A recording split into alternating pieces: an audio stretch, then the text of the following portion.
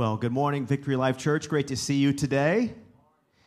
Welcome to Victory Life Church. Welcome to those of you joining us online. My name's Otto Ramos. I'm one of the pastors here on staff. And if this is one of your first times joining us, we want to express a very special welcome to you. And if you'd like to learn more about who we are as a church, you can communicate with us right now. If you're physically here in person, you can take one of those communication cards that you can find on the seat back in front of you. And if you could take a minute and fill that out. And afterwards, meet us at the Welcome Center. We have a free gift for you just for joining us this morning. For those of you joining us online, you can check us out at our website at vlchurch.com. And there's a banner on our front page that says, "Are you new here?" Click on that banner and fill out that form. That'll come straight to me, and I will connect with you sometime this week. You might notice behind me that there's an extra person on stage, and it's Michael Skifstad right here. Raise your hand for everyone, Michael. This is the other brother of the Skifstad family. Give him an ovation for being here with us today. I should have said give him a welcome. It probably made him feel really awkward to give him an ovation. But nonetheless, we are so glad that he is here. What a great family. I believe that he is the oldest brother of all the brothers. Is that right? And the smartest. Okay, he said that on his own. And the best looking, too. Yeah, right. Definitely. So it's great to have you, the smartest, oldest, and best-looking brother of the Skifstad brethren. So welcome. I'm in trouble. But anyways, welcome to Victory Life Church. We like to have fun. And I do have a few things I want to share with you about some fun that we're having over the next weeks and days to come. In about 5 weeks, we're going to be having our annual church picnic and Vision Sunday, which is a whole lot of fun. It's going to be August 27th. We're telling you right now so that you can save the date. So go into your smartphones and put it in there. It's going to happen after second service on Sunday, August 27th. And we're just going to share a little bit about what we think God is wanting to do with our church over the next year. That's why we call it Vision Sunday. We kind of look into the future and imagine what God has for us. And then we also reflect upon how God has blessed us in the past. This is almost a 40-year-old church, and it's still a great, strong church, and we celebrate it at our annual church picnic. During our picnic, there will be, indeed, great food, great fun, great fellowship, and a great big beatdown as my kickball team delivers another merciless defeat to Pastor Matt and his kickball team. So we hope that you'll join us for that fun time together. We do have a whole lot of fun, and so we hope that you'll join us. Bring a friend. It's going to be a great time. Again, it's going to be on Sunday, August 27th after second service. Another fun thing that we're doing next Sunday, this is for the youth of Victory Life Church. It's going to be a youth event entitled Water Wars. So, youth group happens at 6 p.m. on Sunday nights, and then right afterwards, there's going to be a water war. So I think it's going to be water balloons and water guns and all kinds of water fun.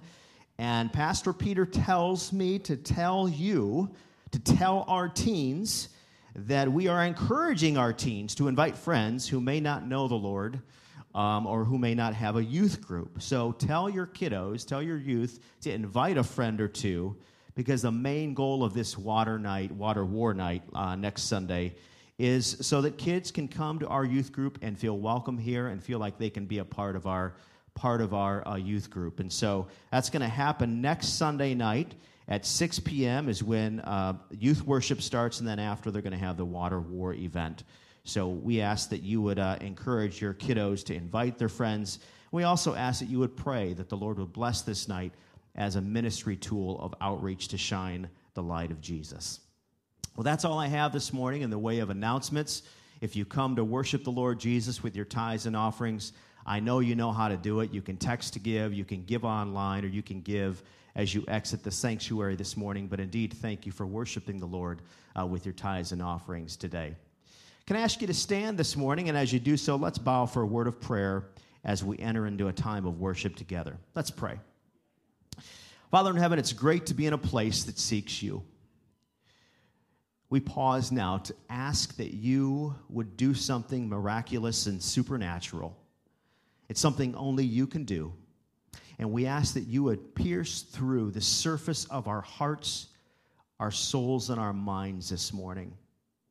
We pray for an encounter for everyone here that will be unforgettable and life-changing. We ask and pray this as we worship you now. In Jesus' name, amen. Amen. Let's worship.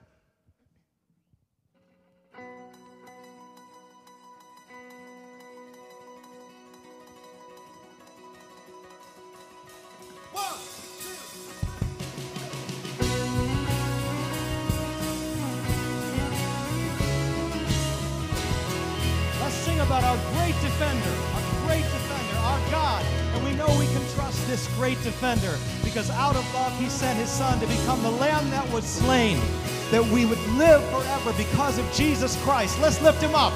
He's coming on the clouds. Kings and kingdoms will bow down. And every chain will break as broken hearts declare his praise. For who can stop the Lord Almighty? Our God is the Lion of Judah. He's roaring with power and fighting our battles. Every knee will bow before him. Our God is the Lamb that was slain for the sins of the world. His blood breaks the chains. Every knee will bow before the Lion and the Lamb. Every knee will bow before him. Yeah! Oh! So open up the gates. So open up the gates. Make way before the King of Kings. The God who's come to save is here to set the captives free. Who can stop the Lord Almighty? Our God is the Lion of Judah. He's roaring with power and fighting our battles. Every knee will bow before him. Our God is the Lamb that was slain for the sins of the world. His blood breaks the chains. Every knee will bow before the Lion and the Lamb. Every knee will bow before him.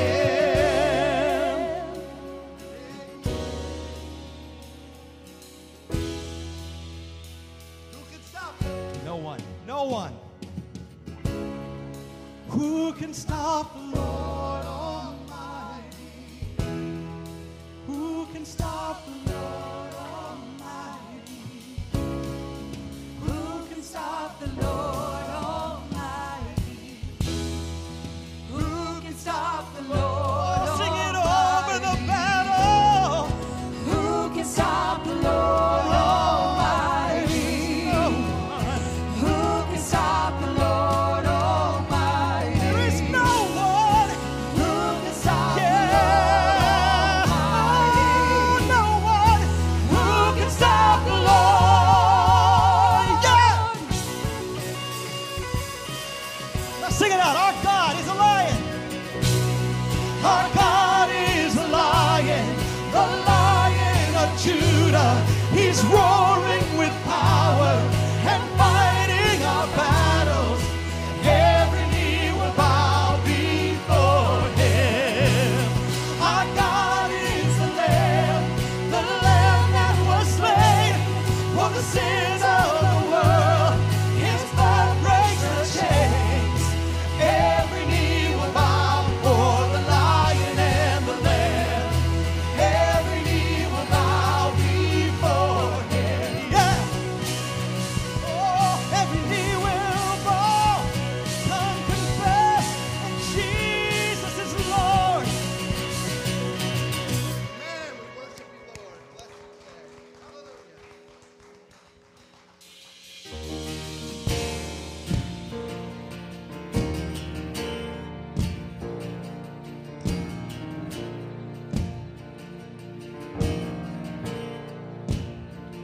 I believe that the blood of Jesus still washes white as snow. I believe that the power of the gospel still makes the broken whole. I believe that the curse of sin was broken when they rolled away that stone.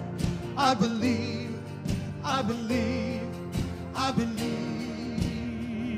So as I bow before you, Lord, I will rise in confidence. I will see your goodness, Lord, in the land I'm living in. No matter where I go, and no matter where I've been, I will see your goodness, Lord, in the land I'm living in. Yes. Come on. I believe that the walls will start falling when we fall down on our knees. I believe that the lame will go walking and the blind are gonna see. I believe that the gates of hell will tremble when the church begins to sing. I believe, I believe, oh, I believe. Yes, as I bow before you, Lord, I will rise in confidence. I will see your goodness, Lord, in the land I'm living in. And no matter where I go, and no matter where I've been, I will see your goodness, Lord, in the land I'm living in.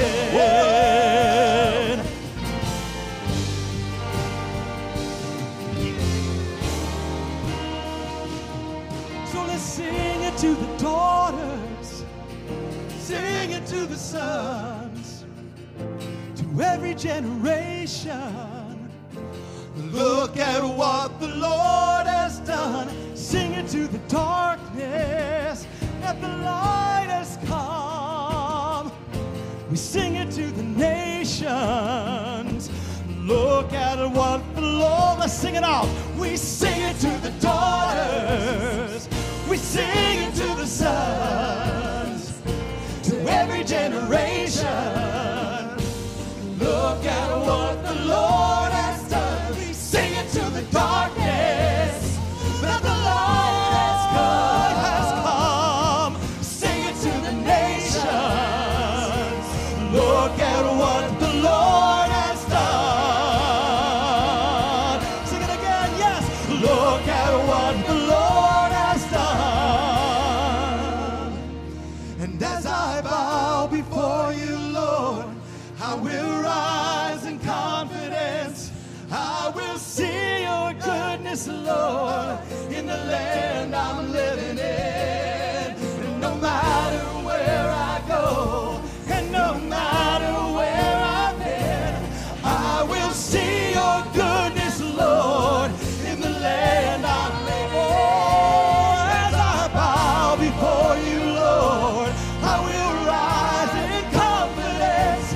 I will see your goodness, Lord, in the land I'm living in. Oh, yes, no matter where I go, no matter where I've been, I will see your goodness, Lord, in the land I'm living in.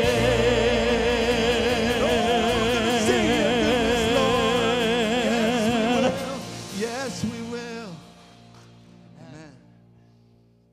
Boy, we see the goodness of the Lord in the land that we're living in. We can look all around us, seeing the body of Christ, and we see the goodness of the Lord in this land that we're living in. The psalmist in Psalm 34 talks about this land that we're living in, this beautiful world that our Lord created. And the psalmist concludes it at 34, asking the question, who is this King of glory? Who is this King of glory? And we today, we can declare who this King of glory is. Jesus, the Lamb of God. God, we declare it today. You are the King of glory. You are the Lord of this world. You are our Lord and Savior. And so we can see this goodness all around us, and we will declare this goodness. We will declare to one another, as we are doing right here, back and forth this morning, singing gospel to one another. We are declaring who this King of glory is. Jesus, the Lamb of God. Let's sing it together this morning.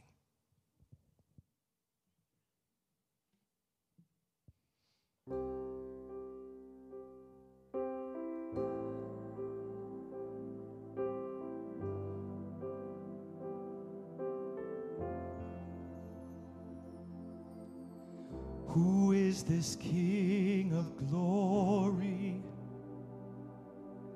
Beautiful and matchless one. Who is this King so holy? Every knee will bow at his throne. Jesus, the Lamb of God, Savior and King. You alone are worthy of our praise forever. You alone are seated on the throne of heaven. Glorify, glorify you alone.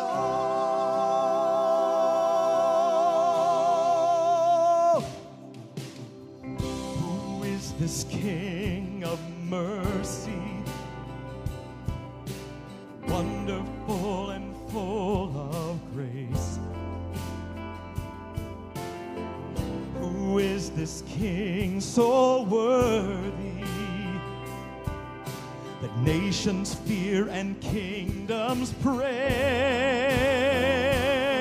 He's Jesus, the Lamb of God, Savior and King. Oh, you alone are worthy of our praise forever. You alone are seated on the throne of heaven. Glorify, glorify you alone.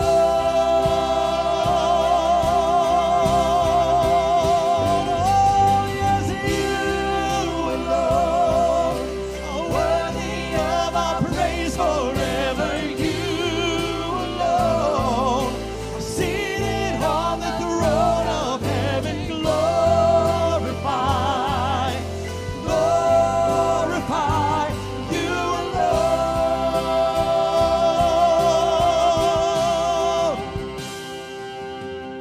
You are the King that saves us, and you're powerful and full of love.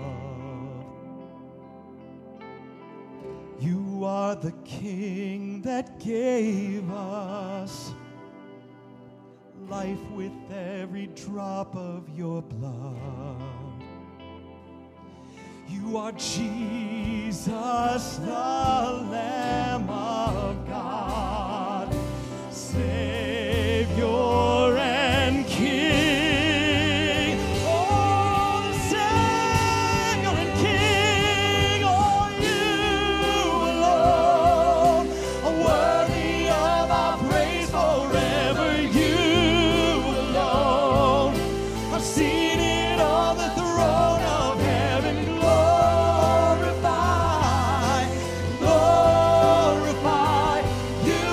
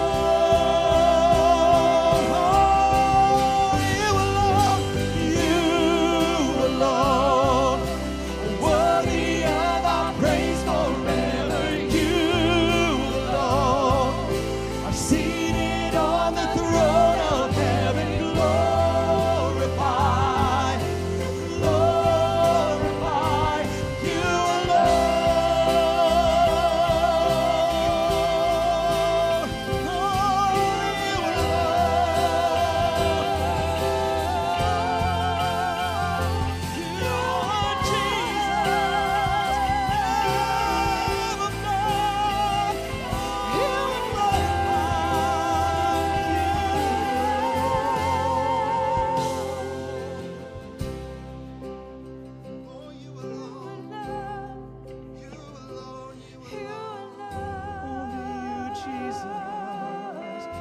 Only you, Jesus. You are our King. So we praise you because you loved us, because you saved us. We lift up your name. We declare that you are our Savior,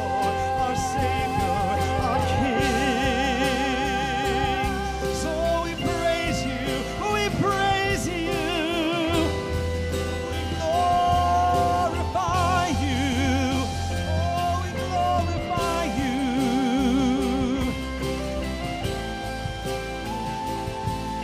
Jesus, you alone.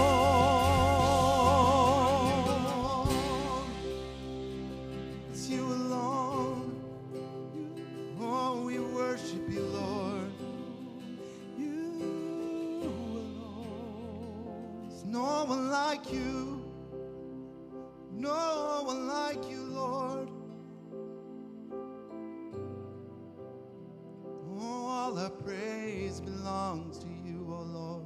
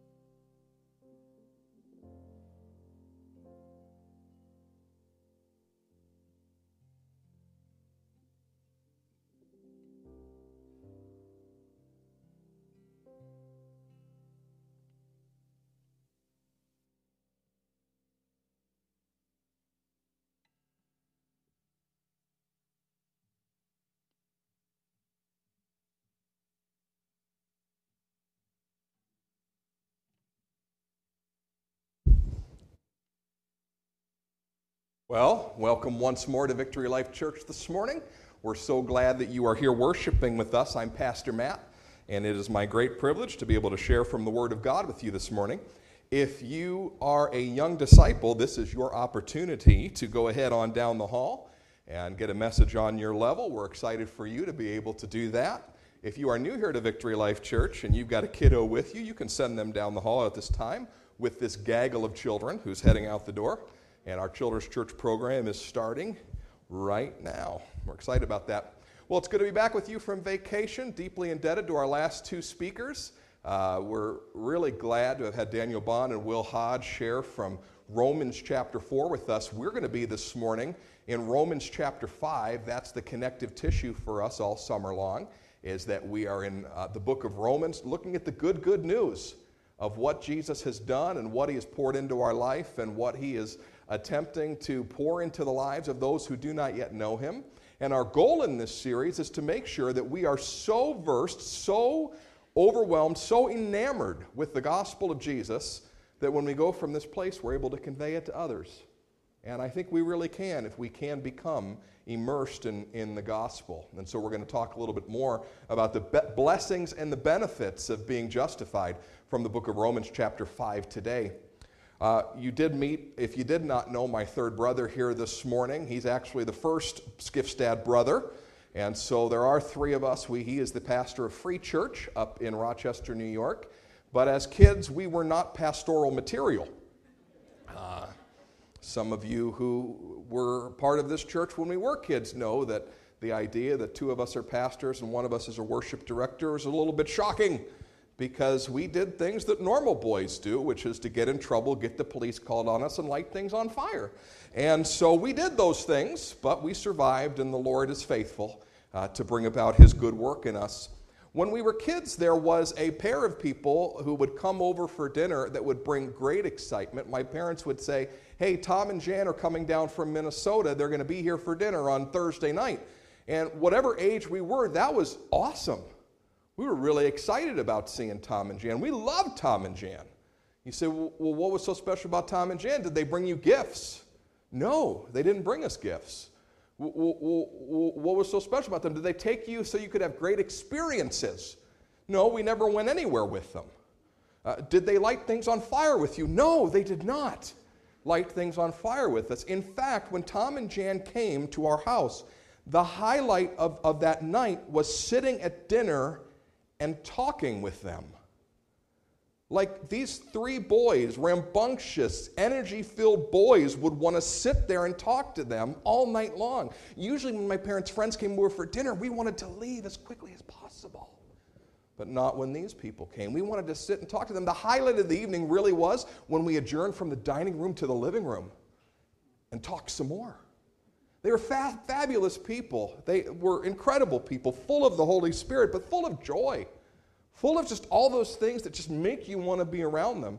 This translated into my marriage. When Gina and I got married, I remember at one point they were coming into town from the Twin Cities, and Gina and I looked at each other and said, do you think they'd come for dinner at our house? Like, would they bless us with their presence? And they did. They came, they sat on our back patio, we talked for hours, and it even has translated to my children. We were up in the Twin Cities a few years ago. They said, do you want us to take you to the pizza barn? Now, there's nothing about the idea of pizza barn that sounds appetizing, right? Pizza and barn just don't belong together. Tell Minnesotans this. But anyhow, we went to the pizza barn, and they just engaged my kids, and my kids fell in love with these people. We didn't need gifts. We didn't need toys. We didn't need experiences. We just needed their presence. And that was worth it. That was enough. Really odd, but not unprecedented. Let's pray. Heavenly Father, we pray that your presence would be with us today. It's always pleased you to use human beings, fallen, sinful men and women, who have put their faith in you to do your work. So I pray you'd work in this place today, that you would speak to your people today, and that we would know you better because of the time we spent together. In Jesus' name we pray. Amen. Paul in Romans chapter 5 is going to lay out 4 massive benefits of having been justified. How are we justified? Can anybody tell me, how are we justified? That was pitiful. Really? We spent 2 weeks in Romans chapter 4, and you can't tell me how we're justified. We are justified by faith. Justified by faith, that's right. God has done something so massive in the lives of his people that no works of the law, whether good or refraining from the bad, can make us saved. Jesus has done something so powerful that we can stand before God justified and look forward to all the blessings and benefits of being justified people. And Paul's going to lay out for us today 4 great and massive benefits, 4 reasons to rejoice in our salvation. And so what we want to do today is we want to go ahead and look at these things and get joyful. I don't mean happy. I don't mean stupid happy. Like, my car just blew up. I don't care. Not stupid happy, joyful. Being people who are excited about what God is doing and has done in us. And as we read the words of Paul this morning, I hope that you will pick up on this theme of joy and rejoicing in what Jesus has done, because he's going to go back next week. We're going to talk about Adam. He's going to go back to explaining holy history and how this all works and why this gospel works and why this salvation was needed. But for just a moment, he takes a little time to sing his song, to pray his prayer, to thank God for all the blessings and benefits of being saved. And we should do that as well. Let's look at chapter 5, verse 1 through 11 today. Paul says this, therefore, since we have been justified by faith, we have peace with God through our Lord Jesus Christ. Through him we've also obtained access by faith into this grace in which we stand. And we rejoice in the hope of the glory of God. Not only that, but we rejoice in our sufferings, knowing that suffering produces endurance, and endurance produces character, and character produces hope. And hope doesn't put us to shame, because God's love has been poured into our hearts through the Holy Spirit who has been given to us. For while we were still weak, at the right time, Christ died for the ungodly. For one will scarcely die for a righteous person, though perhaps for a good person one would even dare to die. But God shows his love for us in this, that while we were still sinners, Christ died for us. Since, therefore, we've now been justified by his blood, much more shall we be saved by him from the wrath of God. For while we were enemies, we were reconciled to God by the death of his Son. Much more now that we are reconciled, shall we be saved by his life. More than that, we also rejoice in God through our Lord Jesus Christ, through whom we've now received reconciliation. Paul is writing his love song to God. We could probably get 9 worship choruses just out of these 11 verses. Paul is so excited about what has happened to us through Christ, the blessings and benefits of salvation, justification, being made right with God. He's rejoicing here because of all that he's laid out. Because if you kind of think about what he laid out in chapters 1, 2, and 3, we saw this massive estrangement from God that needed to be dealt with. And now in verse 4, we find that Christ has done something so powerful on our behalf that he's bringing us back into right relationship by his own power and by his own will and by his own volition. I loved where Will Hodge landed last week, this idea that this covenant that God makes with us always has been all about his love for us. He walked through that sacrifice. He went through with Abraham twice to make Abraham know everything you have, everything you are, everything that you exist for, I have given you by my grace and by my favor. I have poured in my blessing to you. I have given everything to you by faith. That's who I am.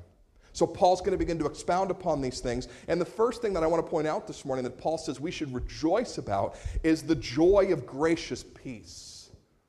Now I take that from verse 1 and the beginning of verse 2, where Paul says we have peace with God through our Lord Jesus Christ, and through him we've also obtained access by faith into the grace in which we now stand.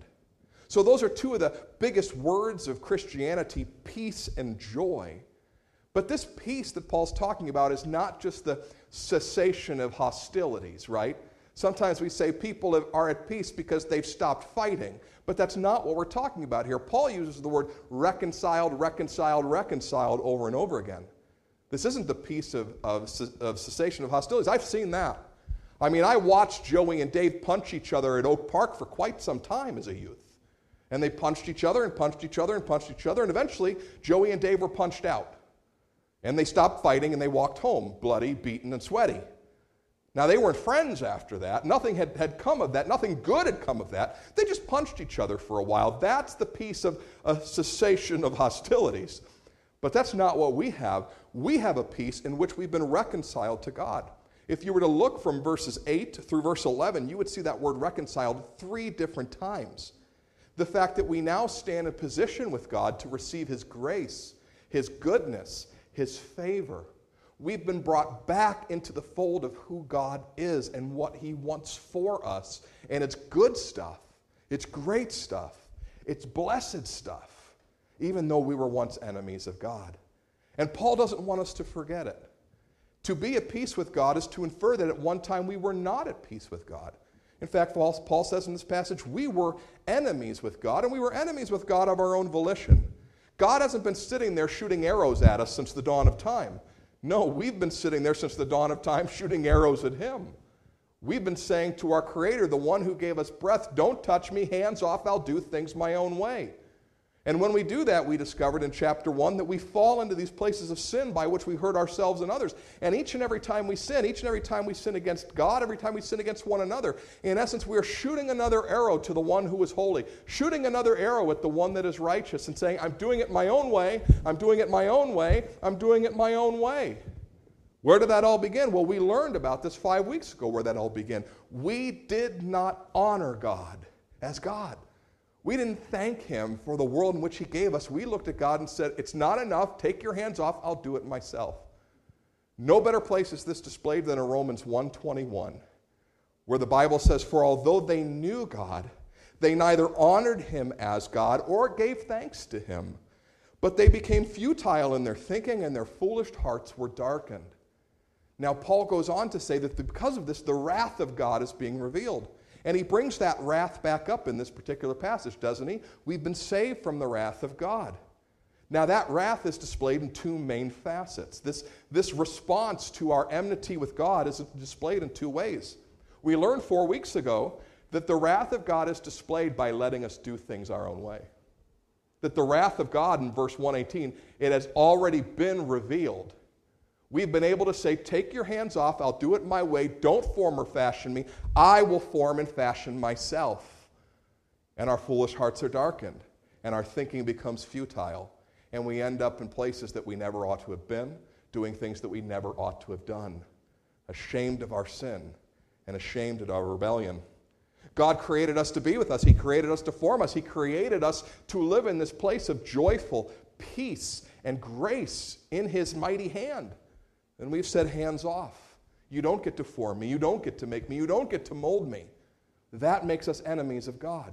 Look at verse 6 for just a minute. He said, at just the right time, Christ died for the ungodly. Well, if God is God and we are the ungodly, we're opposite, aren't we? We're in opposite camps. We're opposite people. We can't say, God, take your hands off, and then do things our own way and say, well, I'm submitted to God. Well, you're certainly not. Because God created you as his craftsmanship, his workmanship in Christ Jesus to do good works in advance that he prepared for you to do. He doesn't want to be at enmity with you. That's something that we've chosen. And that's what Paul has been insinuating to us over and over again through the book of Romans. We've done things our own way. We've sinned and we've fallen short of the glory of God. We've said to God, I will fashion myself. But that doesn't lead to any place good. I bought some clay this week. And this is the clay. And this is part of the clay. And this is part of the clay. But I didn't fashion this clay. What I did was I put it out on my dining room table and let it fashion itself. I figured that if the created being or the created object had the capacity to fashion itself, that it would. And so I flattened it out, I left it on the table, and I waited.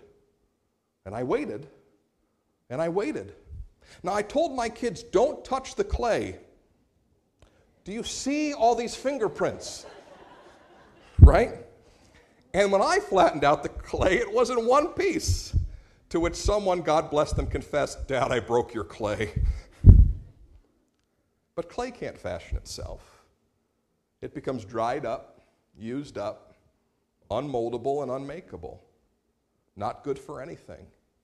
Any of you who are artistically inclined, would you like my clay to try to make something out of it? You know that you can't. It's already been used up, it's already been dried up, it's cracked, and it's broken. There's nothing to be done with this. This is the wrath of God. We've been left to our own devices. Human beings have put their imprint on it, broken it, molded it a little bit, but it doesn't resemble anything that it was meant to resemble. See, God takes his hand off. That's his wrath. And says, both for this life and eternity, I shall not interpose myself in your world unless you were to allow me to do so by way of my Son. Because my Son can take that dried up, broken wrath of God human and make him or her new. My Son has the power through his blood shed on the cross to take this life that is dried, broken, cracked, sinned against by the hands of other human beings, and he is able to make it into a fresh lump of born-again clay and say, I can fashion you again. Stand in my grace and stand in my favor. I can make you what you ought to be. I remember an old chorus that we used to sing in the 1990s around Victory Life, and the very end of the chorus of He is Able would say, He is able, more than able, to do much more than I could ever dream. He is able, more than able, to make me what He wants me to be. See, God created us to make us what He wanted us to be. This is where we ended up under the wrath of God. But through Jesus Christ, peace and grace have been made that make us new. We can be born again and live in the grace and peace that God always designed us for. That's a joy to know we've been given a fresh start.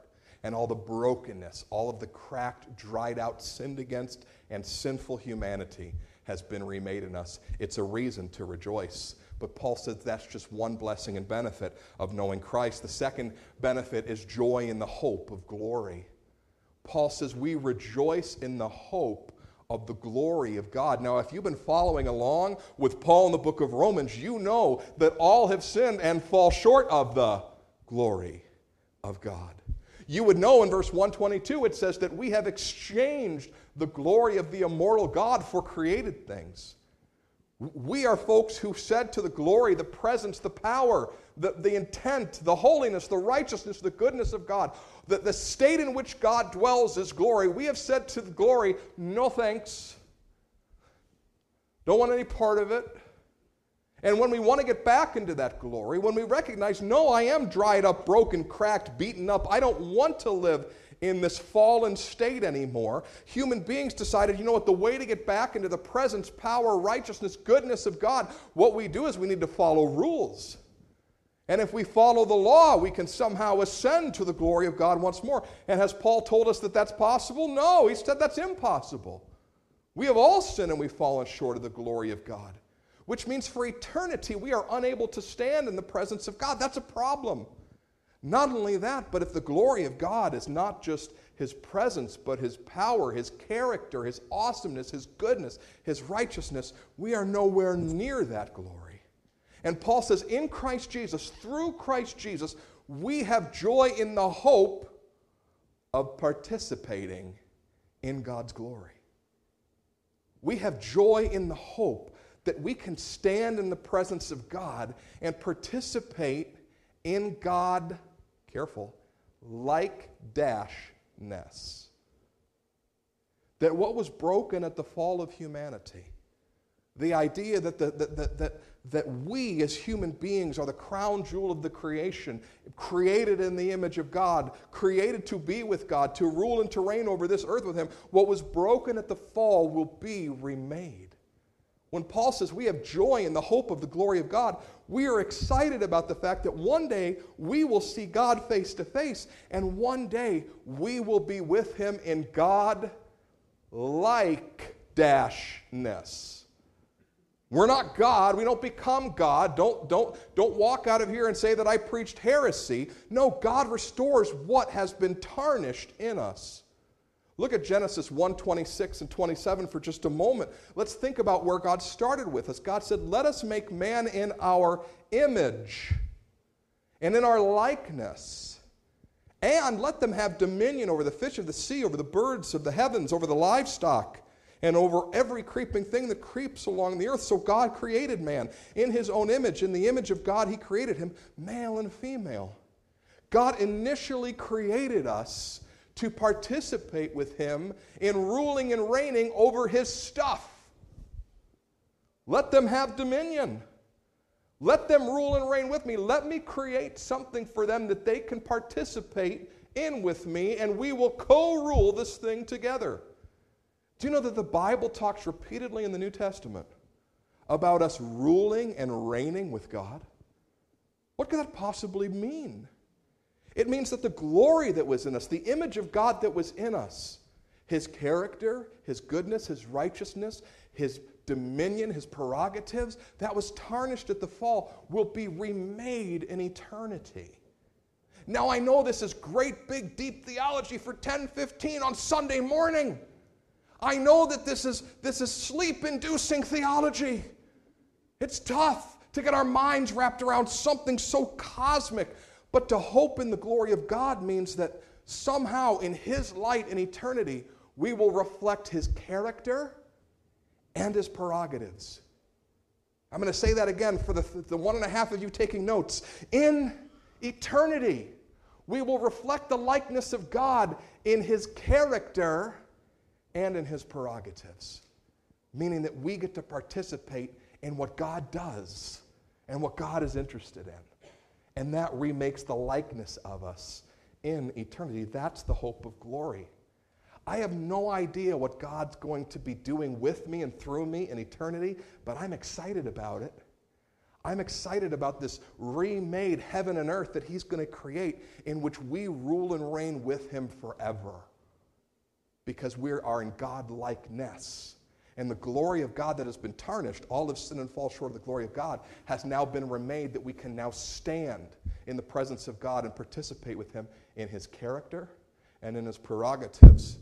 That's why Paul says in the very next verse, after talking about the hope of the glory of God, we even hope in our sufferings, which is a famous preaching point of Paul. He loves to talk about hope and sufferings. It's one of my least favorite things to preach about. But why is he saying that? He says because ultimately, when we have sufferings or affliction, they create endurance, which then result in, what does he say? Character. Character.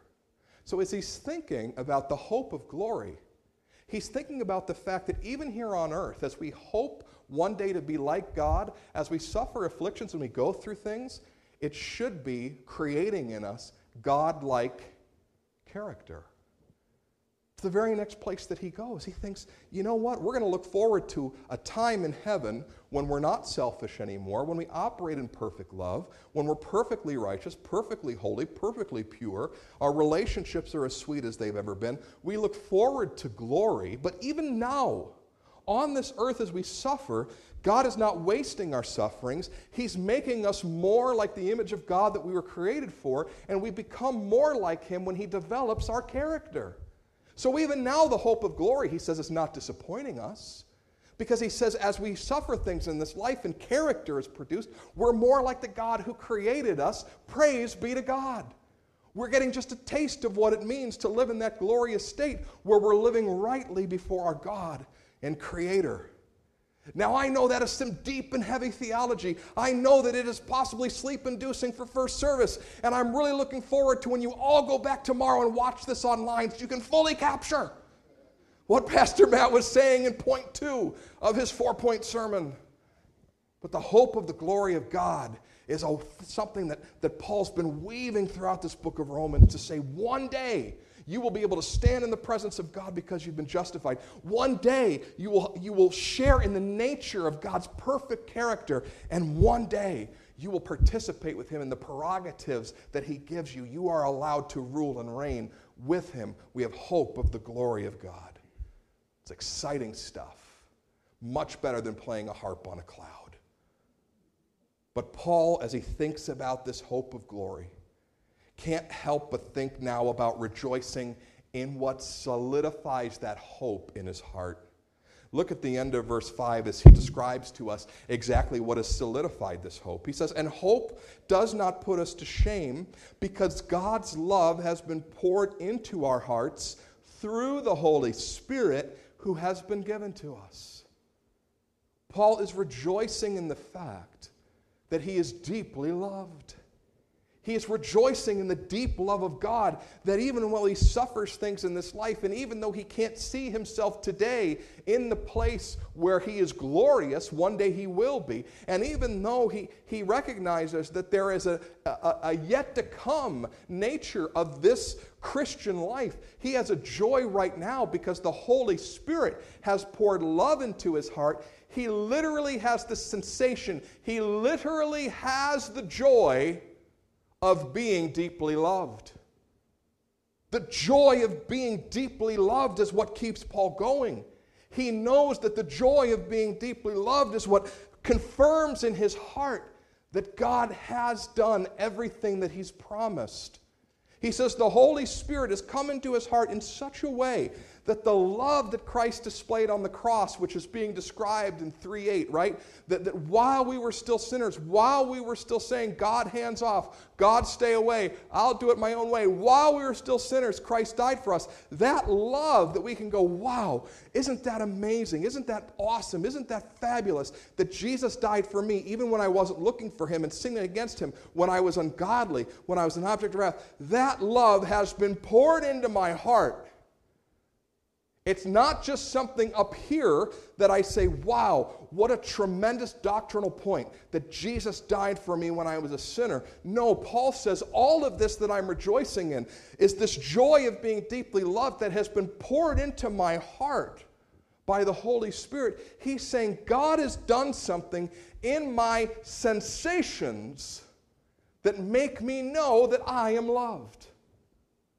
He hasn't done something in my head that makes me know that I'm deeply loved. He's given me His Holy Spirit to let me know that I am deeply loved. And He hasn't trickled the love of God into my heart. He has poured it in. Now, for those of you who would say, I have experienced the presence of the Holy Spirit to the point where I can say, I know that I am deeply loved of God. I know that I am saved. I know that He has done this work in me, and I know that Jesus is my Lord and Savior. For those of you who know that, this is no great point. You're like, yeah, right. I'm deeply loved. The Holy Spirit has been poured into my sensations. I have experienced the presence of this Holy Spirit that the Lord Jesus said He was going to give to me, that the Apostle Peter says was a gift for all of us who believe, and that now the Apostle Paul is saying is the proof positive that we are saved. For those of you who have experienced the presence of the Holy Spirit, you go, yeah, I know I'm loved. I experienced it just this week. I was listening to Daniel Bond, and he was reminding us 2 weeks ago from this pulpit that the grace and the favor of God is not hanging by a thread based on your works. Oh, I needed to hear that. I had just been on 2 weeks of vacation living in hedonism. Not the place hedonism. Never would go there. I just mean enjoying the good things of life, you know. And I did nothing for anybody but me and my kids for 2 weeks. I feel like such a cruddy Christian. And I was like, oh, I can't even believe it's 2 weeks of just not serving people. But the favor and the love of God isn't hanging by a thread. And I was sitting at my desk feeling so cruddy about myself, and all of a sudden that same Holy Spirit who loves to pour in the love of Christ went, that's for you, Matt. That's for you. I still love you. I'm still your Father God, I'm still your Father. Jesus, I'm still your Savior. Holy Spirit, I'm still the one that conveys their love to you. Boom, right here. And I experienced that joy of being deeply loved for the millionth time and thought, yes, my faith is real. Yes, my God is real. I know His presence and I know His voice. Thank you, Lord. Paul says, so when I suffer, I know the Lord's been poured into my heart. When I hope for eternity with God, I know He's been poured into my heart. When I feel like I need the favor of the Lord and I'm not deserving, He is poured into my heart. I have the joy of being deeply loved. And as if that wasn't enough, Paul drops a more than that. Look at verse 11. More than that, we also rejoice in God through our Lord Jesus Christ. I mean, haven't we rejoiced in God already? I mean, he says we are rejoicing in the peace and the favor of God, peace and grace. We are rejoicing in the hope of glory, spending eternity with God in perfection, in His presence, in perfect character with the prerogatives of God to participate with Him in ruling and reigning. More than that, the love of God's been poured into our hearts through the Holy Spirit. It's been confirmed to our senses just how much God loves us. But more than that, I just rejoice in God because of Jesus. See, I see who Jesus is. And I saw what Jesus did. And it just causes me to just have joy in God Himself. More than all the benefits and blessings, I have joy in knowing this God. Just Him. Just who He is. More than all those blessings and benefits, I just rejoice in God. Because I've seen God in Christ Jesus. I rejoice in Him. I rejoice in just knowing Him. That's my joy. That's my peace. That's my favor. That's love himself. I rejoice in God. More than all the things, I just rejoice in him. Because he's awesome. Because he's glorious. And because he's revealed himself in Christ Jesus. See, if the initial problem with this broken, cracked clay is that we said to the Lord, I'm not going to honor you as God, nor am I going to thank you for the good gifts. What remakes us in faith is when we say, not only will I honor you as God, my creator, my sustainer, my gift giver, but I will honor you and thank you because you have not just revealed yourself in creation, but revealed yourself through the Lord Jesus Christ. There is so much more now to honor you for. So much more now to thank you for. So much more now for me to want to be in relationship with you, God, and put you in your rightful place in my heart and life. So much more. More than that, I rejoice in God. And I think this is the crux of the matter for us today, folks. If we're going to convey this love of Christ to the lives of other people, this work of Jesus in the gospel that is to be given away as we shine our light into the world, if we're to convey this, we must be people who have these last two concepts on lockdown. That we know the love of God with all of our senses, and we have joy in God himself, whom we are trying to convey to other people. Let me ask you, my brothers and sisters in Christ, do you have joy in God himself? And has the love of Christ been poured into your heart to the point where you are enamored with him and what he has done? See, this will be the great question for the Christian generation who wants to see the goodness of God in the land that they are living in. Wanting to see people here in the United States of America come to know Christ Jesus as their Lord and Savior and watch as the goodness and the kingdom of God unfolds in and around them. If we want to see that, there needs to be a generation of people who truly know that they are deeply loved and that have joy in God himself. Joy in the relationship with God. Not just heady knowledge passed down to them by preachers and small group leaders, but something in here that says God is the gift. Just being with him and in his presence is the gift. Is that your experience today? Is your relationship with God a source of joy in and of itself? Because he's been revealed in Christ Jesus. If not, let's get our hearts right today. Let's make sure that our hearts are for him. Before we talk about one more aspect of the gospel, let's make sure our joy is in God himself. Would you bow your heads and pray with me, please? And I'm just going to ask at this time that our elders and staff make their way to the four corners of the room. Folks, we're just going to have a short time of prayer this morning, but I understand today that it's very, very possible that your relationship with the Lord is skin deep this morning. That you believe in the power of the gospel, you believe in all that Jesus has done for you, but it's been a long time since you felt the love of God poured out into your heart. And perhaps your relationship with the Lord has grown a bit cold. There's no joy for you just in knowing God himself. Don't leave this place feeling that way.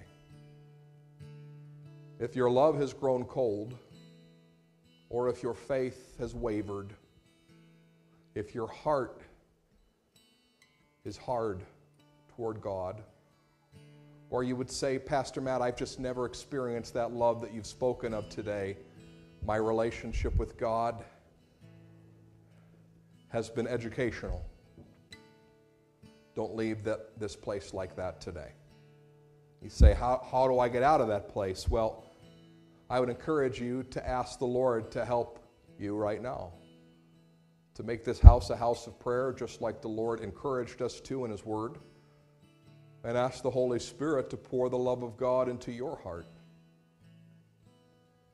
But if you would say, Pastor Matt, I don't know that I have the energy for that today.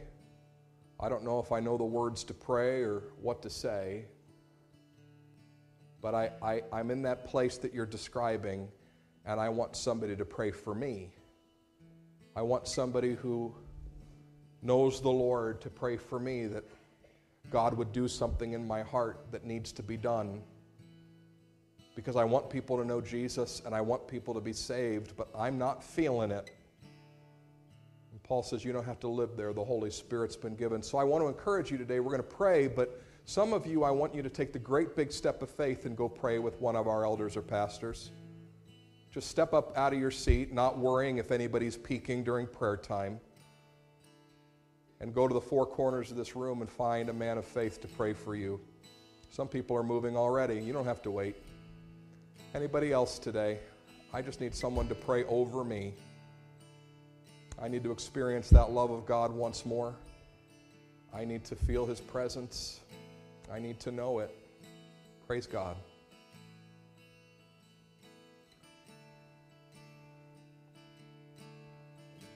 There are elders and leaders who'd love to pray for you today. We're not doing anything weird. If you're like, why are they doing this? The book of Hebrews says that the laying on of hands and prayer are elemental to the faith. It's baby stuff. It's baby stuff. We're just doing baby stuff in church. If you need somebody to pray for you today, you want to humble your heart before the Lord and ask His Spirit to pour God's love into your heart, they'd love to pray for you. As they pray and you pray today, maybe some of you are praying in your seats, Lord, wake up this love in me. Wake up this relationship with me. As you're praying, AJ's just going to lead us in song. You're welcome to join us in song. We're just going to take a few minutes to spend time in the presence of the Lord today. And if God prompts your heart to go pray, you do it. Lord, would you awaken that joy this morning as we lift our eyes? We lift up our eyes, lift up our eyes, you're the giver of life. We lift up our eyes, lift up our eyes, you're the giver of life. We lift up our eyes, lift up our eyes, you're the giver of life. We lift up our eyes, lift up our eyes, you're the giver of life. For you alone can rescue, you alone can save, you alone can lift us from the grave. You came down to find us, you led us out of death. To you alone belongs the highest praise. To you alone, to you alone belongs the highest praise. You alone, to you alone belongs the highest praise. Here's why. Who, O Lord, could save themselves? Who, O Lord, could save themselves? Their own soul could heal. Our shame was deeper than the sea. Your grace is deeper still. You alone, but you alone can rescue. You alone can save. You alone can lift us from the grave.